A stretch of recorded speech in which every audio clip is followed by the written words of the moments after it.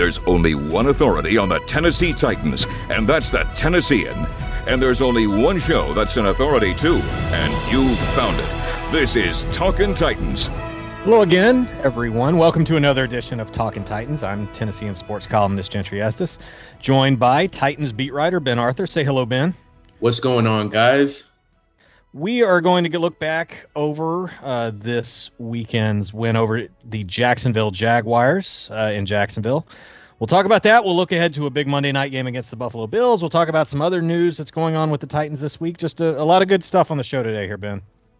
Yep. And we have the Titans win over the Jags to talk about, their big Monday night game against the Buffalo Bills, a Bills team that's looking like one of the 2-3 best teams in the NFL right now. But I think, Gentry, we should start with this news surrounding Ty Sambrailo, key reserve offensive lineman for the Titans, who surprisingly announced the Titans announced that he was being placed on the reserve retired list, straight, kind of out of the blue. And there was a story from our buddy Buck Rising with A to Z, kind of detailing that Sambrailo basically had issues with, sounds like his role and the offensive line coach Keith Carter, and we asked Vrabel about. We're recording this on Wednesday. We asked Vrabel about Sambrailo as well, and he basically said we'll talk to Ty. So it sounds like there's kind of something going on there. Not quite sure exactly what, but Gentry, what's kind of your take on this whole situation surrounding Sambrailo? Okay, a lot to this, a lot to unpack with all this, and you hit on a few of those things.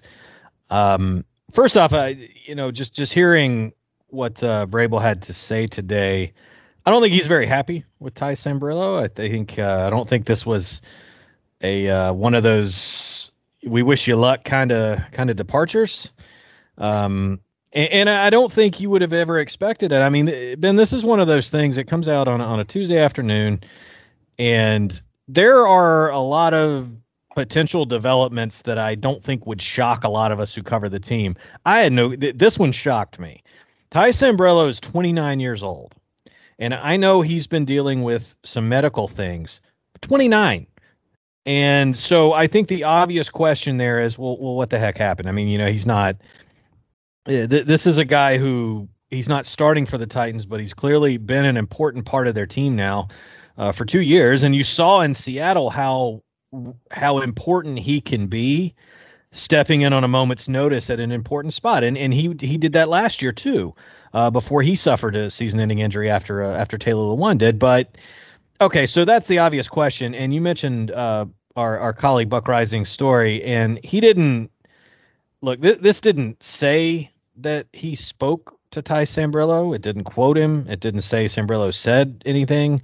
But it does, as you say, kind of get into the reasons why Sambrailo decided to do this, and it gets into his head a little bit in terms of being unhappy with certain things. I think that the line I'll go to here, and this is again from Buck's story with A to Z Sports, while Sambrailo was trying to get himself right, meaning health-wise, he grew tired of being on call constantly before he felt he was ready to play. The sense that he kept having to bail Taylor Lewan out, wore on the veteran backup as well. Okay, again, lot to unpack there. Yeah. Because, and I'm not the first to kind of make this point, but I agree with this point. You're the backup, so it's kind of your job to bail out the starter, right? I mean, that's every position. You could say, is Logan Woodside tired if he had to bail out Ryan Tannehill? That's the job. So I don't think that really holds up unless, he's upset with, like you say, Keith Carter, or he doesn't like Lewan, or there's some sort of issue in that room, which maybe there is. But my question to that then becomes, Ty Sambrailo could have signed anywhere this last offseason. He was a free agent, and he agreed to come back to the Titans in March. So if he was unhappy, and it certainly sounds like he was, a guy retiring, quote marks at 29, why did he come back to play in Nashville in March? That's my question. If he had a problem with the coach, if he had a problem with the players, if he had a problem with his role, he could have gone somewhere else and he didn't do it. Yeah, a lot of unanswered questions in this situation, and to your point about this not really seeming like a happy parting. I mean, if you remember in the offseason, Kevin Johnson, one of those veteran cornerbacks they had signed, had retired. I think it was maybe during the training camp or the summer months. And Vrabel had been a lot more receptive to kind of questions about that. If I can recall the way he kind of retorted back when asked about Sambrailo, that there's definitely something there. A lot of unanswered questions, things that I'm not quite sure that, what exactly is going on.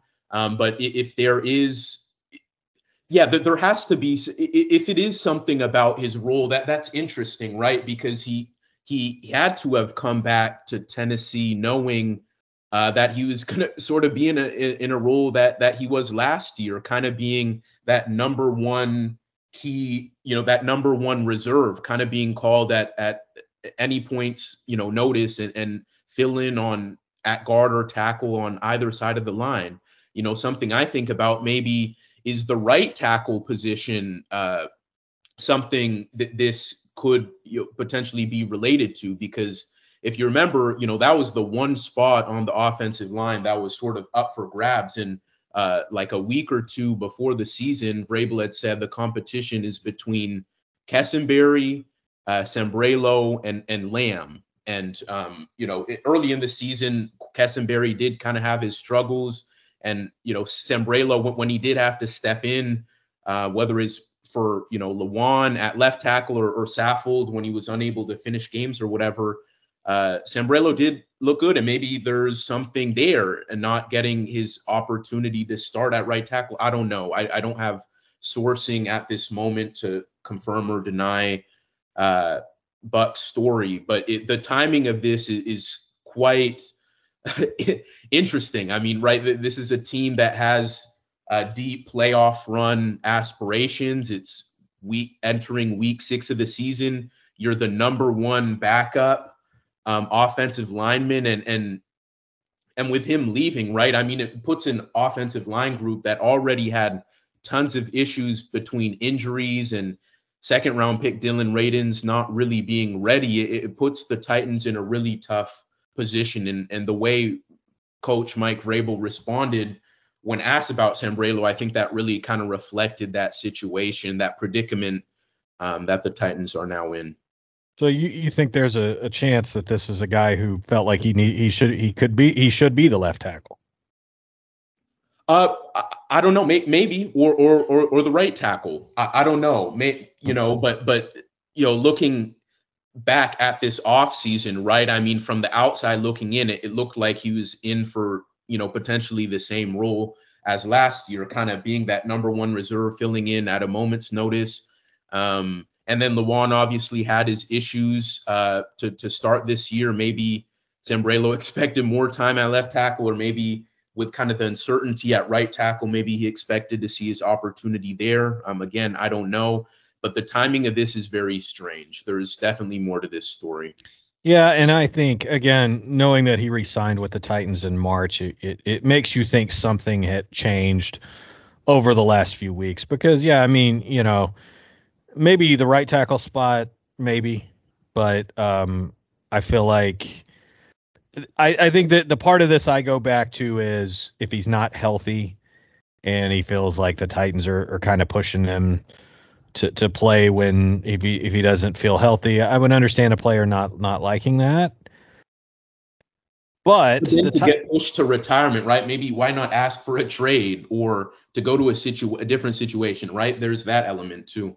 Yeah, and I mean, so if he's 29 years old, so if he decides he wants to play again, the Titans are going to have to trade his rights. Like, he can't just retire from the Titans and then go play for the Philadelphia Eagles, right? I mean, like, exactly. He would have to.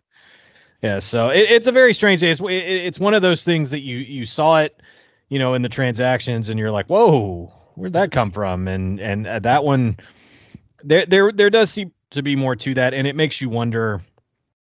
It makes you wonder about the the current temperature of things in the O-line meeting room. Absolutely. Because they have not had a good season to this point. They have underachieved, and I think some of that is. I think a lot of that is health related. I think a lot of the key guys have been dealing with things going back to the preseason. I think when you see, a guy like Ben Jones and Roger Saffold basically are it's an upset if they finish the game. I mean, they really are fighting through stuff, both of them. And I think you're hearing a lot of people being critical of Nate Davis for not playing that well. Well, Nate Davis was hurt all preseason too. Yeah. So and he's on the COVID list too before the season. Yeah. So he's probably dealing with something. We know Lewan's story pretty well by this point. And I think Lewan is also a guy who, look, he is very much a strong personality, probably the single strongest personality on that team. And that's nothing new. That's been the case with him now for years. And I think it's one thing when things are going well, but in the O-line room, I don't think they are going well right now. But, this could be as simple as Ty Sambrella just said, I'm tired of playing football. I mean, it could be. Yeah. I mean, it's not the first time you've seen that. So, but I think in terms of the Titans specifically, if he had all these issues, why'd he come back? I don't know. That's kind of my question to some of the reporting we've seen.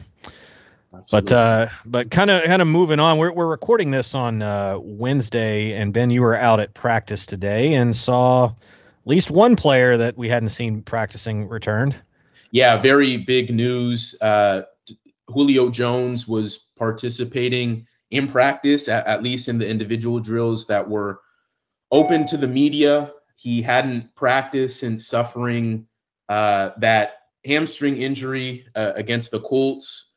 So obviously a big deal. If they can get him back for this Buffalo game and with AJ, having a game kind of back under his belt, if they can get both of those guys, that would be really huge for an offense that's kind of been inconsistent and had issues across the board to start the season. So having Julio Jones was a really big deal at practice Wednesday.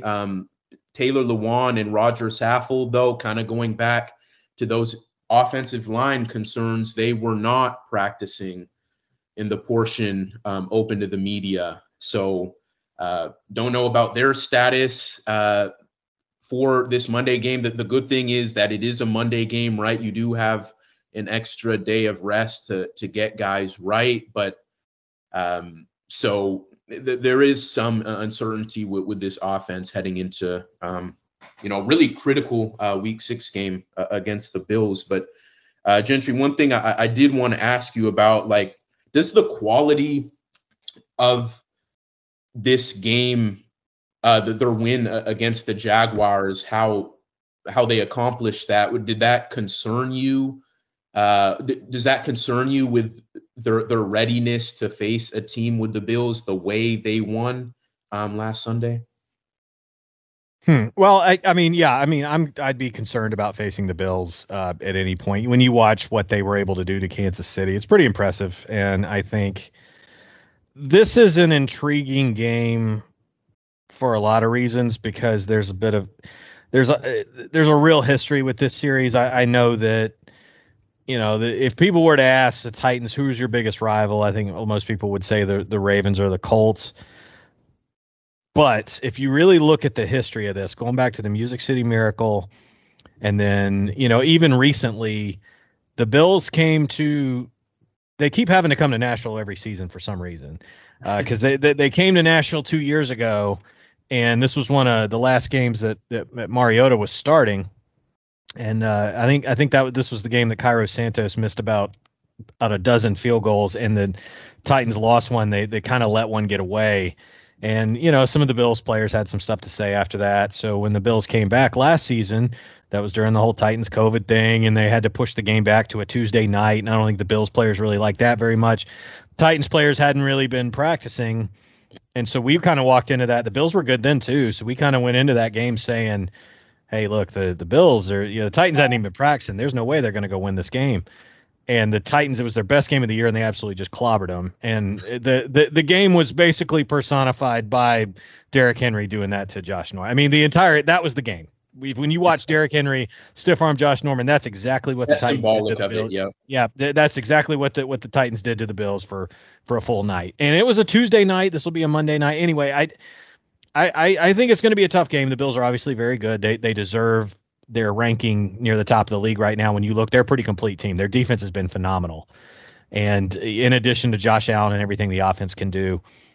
But, from the Titans standpoint, coming off the game in Jacksonville, my big takeaway from that was that I think they got AJ. You mentioned Julio being back at practice, and they got AJ Brown back out there in that game. I think that was probably the biggest difference to me, was getting him, in addition to Marcus Johnson, out there on the field against the Jaguars. Because what I think happened, and I made this point earlier to somebody earlier today, if the NFL didn't have the whole injury reports, if it was like college where you didn't know who was playing and who wasn't, if they didn't have to own up to it every week, I think the Titans would have beaten the Jets.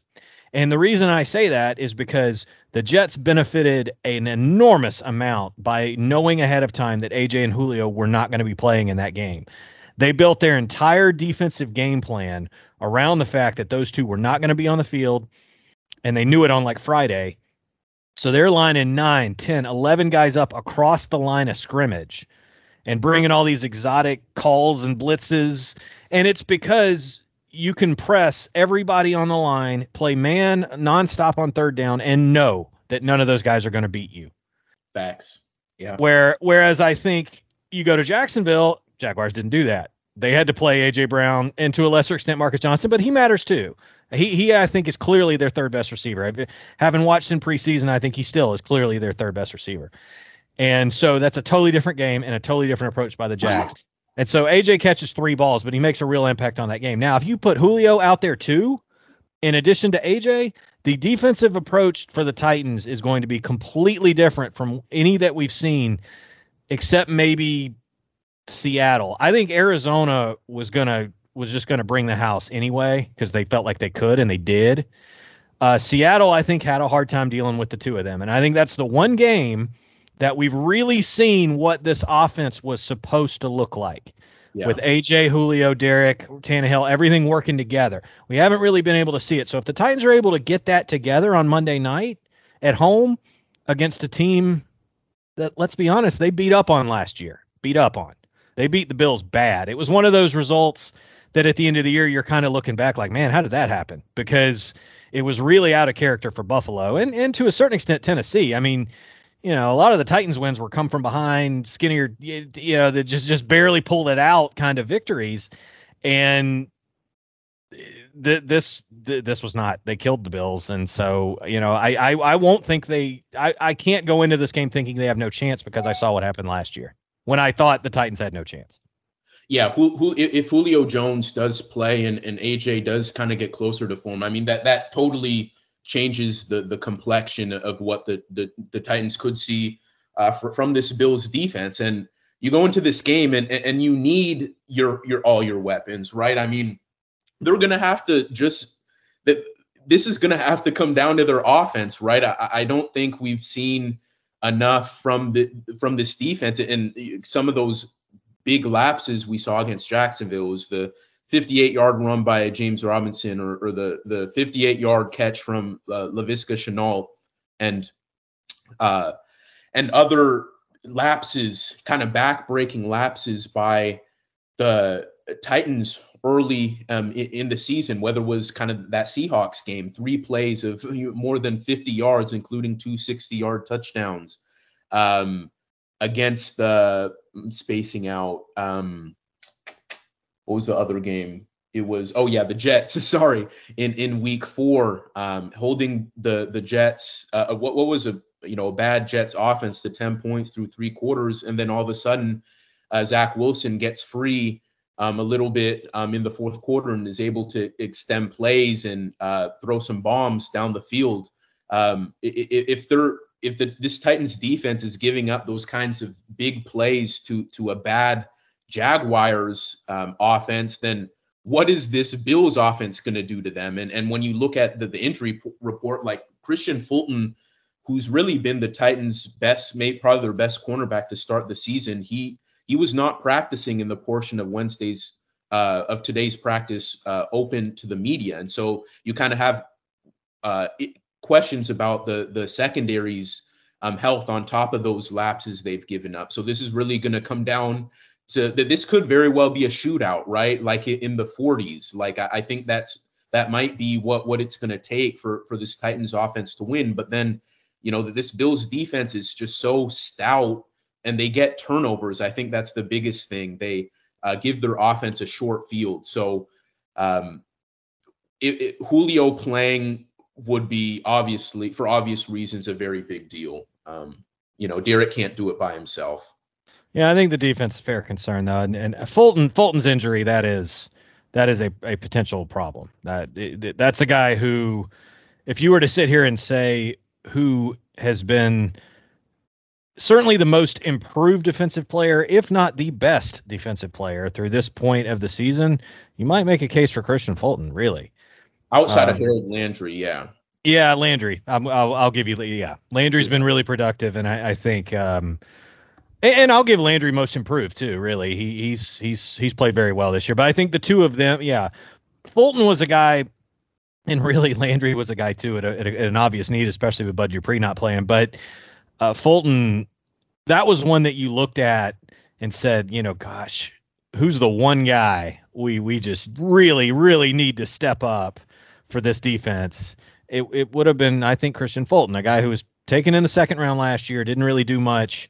You're starting to think, well, is he another draft bust? And he's not. Clearly he's played really well this year. And I think, good point on Landry though too. Landry's been really, really productive, and I think the two of the, I've said this for several shows now, but I think the Titans defense is better. I do. They've been better this year than they were last year. Last year, it just felt like they were on their heels constantly, and the other team just was able to continually do whatever they wanted. And the Titans just, they tried the whole bend, don't break thing, and they broke way too much. And, it was just, they never were able to impose their will. This is the kind of team that gives up way too many things on third down. They lay back in coverage. They give a big, all this room to the receivers, and they kind of do whatever they want. That was just kind of how they were on defense. They've been more aggressive, and they've been a lot better on third down. And I think it's a combination that can win games if their offense is close to what it was a year ago. And I think other than Derek, who's been even better, believe it or not, but I think everything else about it has not been to the level of their offense last season, at least not yet, certainly in the passing game. And I think that's a couple of things. I think it's the receivers being banged up, but I think it's also they're a lot weaker at tight end.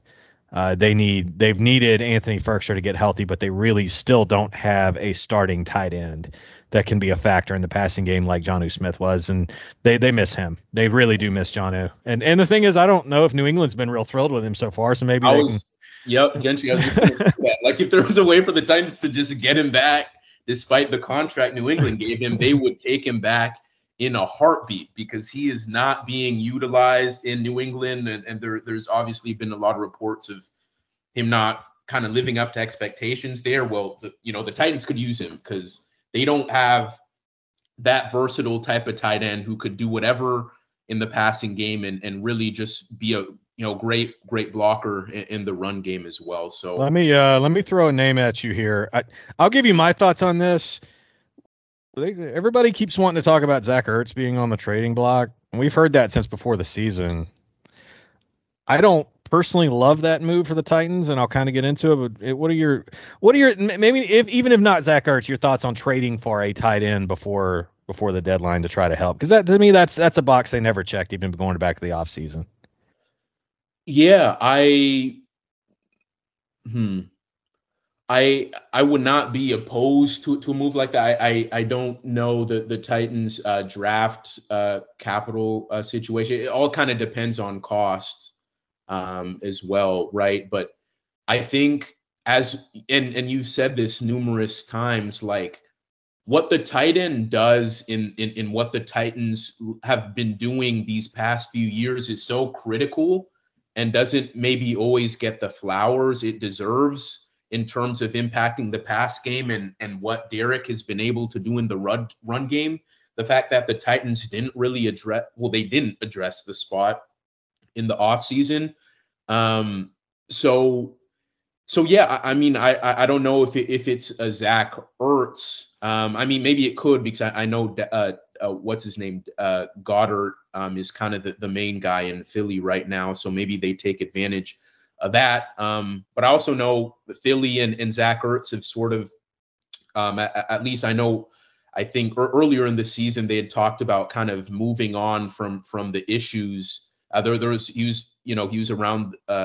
There was trade talk around Ertz, like in the off season, if you remember. But then I remember Zach coming out and saying, "Oh, I want to retire as an Eagle," and it seemed like that they had really much moved on from whatever issues they had. So I don't know if it's a guy like Zach Ertz, but I would not rule out making a move for a tight end, because I think it is very key for what this Titans offense has been known to do, and just how valuable they are in this Tennessee system. I'll say this about Zach Ertz. I think he's an extremely talented pass catching tight end and has been for a number of years. Don't think he's got a lot of respect for as a blocker in that league. And I don't think you're going to go play tight end for the Titans unless you're going to be willing to block a lot for number 22. So maybe not Ertz, but I've liked all along the idea of trying to, look, the Titans did more of this financial maneuvering than we thought in terms of restructuring these contracts, because they've ended up with more cap space than I think we thought they were going to have back when they traded for Julio.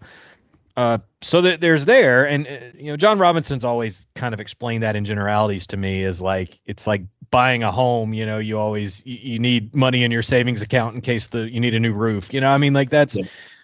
But you look at this team, and I've always believed that the better you are at tight end, the less you need your running backs to contribute in the passing game. But if you see a team that the running backs are contributing a lot in the passing game, that's a team that's probably weak at tight end. And we've seen Derek getting more involved in the passing game than he ever has. Well, I think Jeremy McNichols team leader in receptions right now. Yeah, I mean, that too. Seriously, could you have ever imagined going back? I mean, I wasn't even sure Jeremy McNichols was going to make the team. Yeah. I mean, remember, going back, Brian Hill. They had him getting cut, because if you remember, he was on the COVID list a lot, and he just wasn't getting as many reps as, Mekhi Sargent and guys like that. I did not have him on my 53, actually. So he's been huge for them, especially with those screen passes and whatnot, because for whatever reason, those have been gold for the Titans when a lot of other calls haven't worked for whatever reason. So I guess, Gentry, to finish, I guess, any prediction for this Monday night game? I think the Titans are going to win. I know the Bills are good, but I've seen the Titans in games like this before, and I swear we've talked about this kind of thing, and I've written about it endlessly, but I'm honestly, I'm probably more confident in the Titans in a game like this, Monday night, the whole league watching against a good opponent, than I was in Jacksonville on a noon game in front of a half-empty stadium and nobody cares, and the Jets the week before. Now, this is when the Titans show up. This is when the Titans play well. And if I was the Bills, I would be pretty wary of a letdown, having done what they did to Kansas City. That's again, if I'm the Bills, I would be wary of a bit of a letdown. And I think the Titans, given what happened last year, they're not going to be scared of Buffalo and Josh Allen. They're just not. I think we'll see what happens when Patrick Mahomes comes into Nissan. But I think but I just don't think they're going to be scared of the Bills, and I think they're going to play well and win.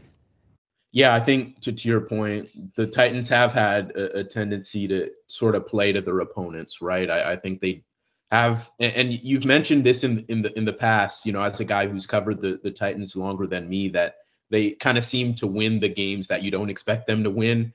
Like, I think going into that Seattle game in week 2, I don't know anyone who expected the Titans to win that game, playing in Seattle against a talented offense, and the Seahawks playing in front of their home fans for the first time in almost 2 years, and the Titans went out there and won in overtime. I think this definitely feels like it could be set up for a game like that. But I guess for me, I'm just probably maybe looking at it more from a pessimist perspective, or from a more numbers perspective. I just don't know.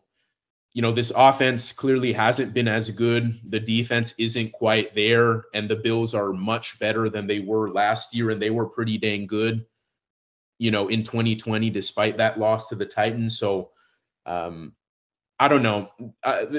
This will probably end up being a close game, but personally, I don't know that the Titans will win. But then again, what do I know? Anything could happen on a given week. So. I think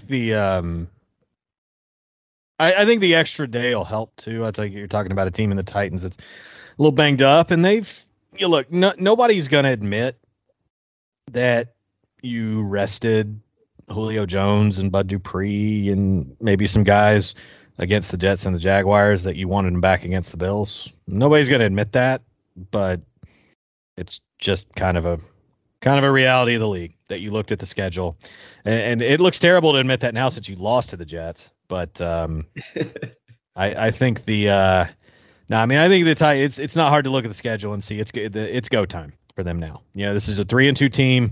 They haven't really proven a whole lot. That was a good win in Seattle, but the Seahawks are kind of they've even had. I was going to say they've even had their own issues. They're not as good as everyone thought they'd be. So, and now without Russ, it could.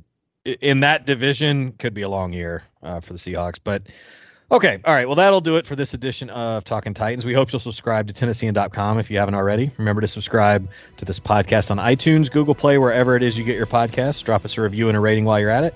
For Ben Arthur, I'm Gentry Estes. Thanks for listening. See you guys next week. Talkin' Titans hosts at Tennessean.com. You can also subscribe to Talkin' Titans for free on Apple Podcasts and Google Play. I'm Sean King. Talkin' Titans is a production of the Tennessean.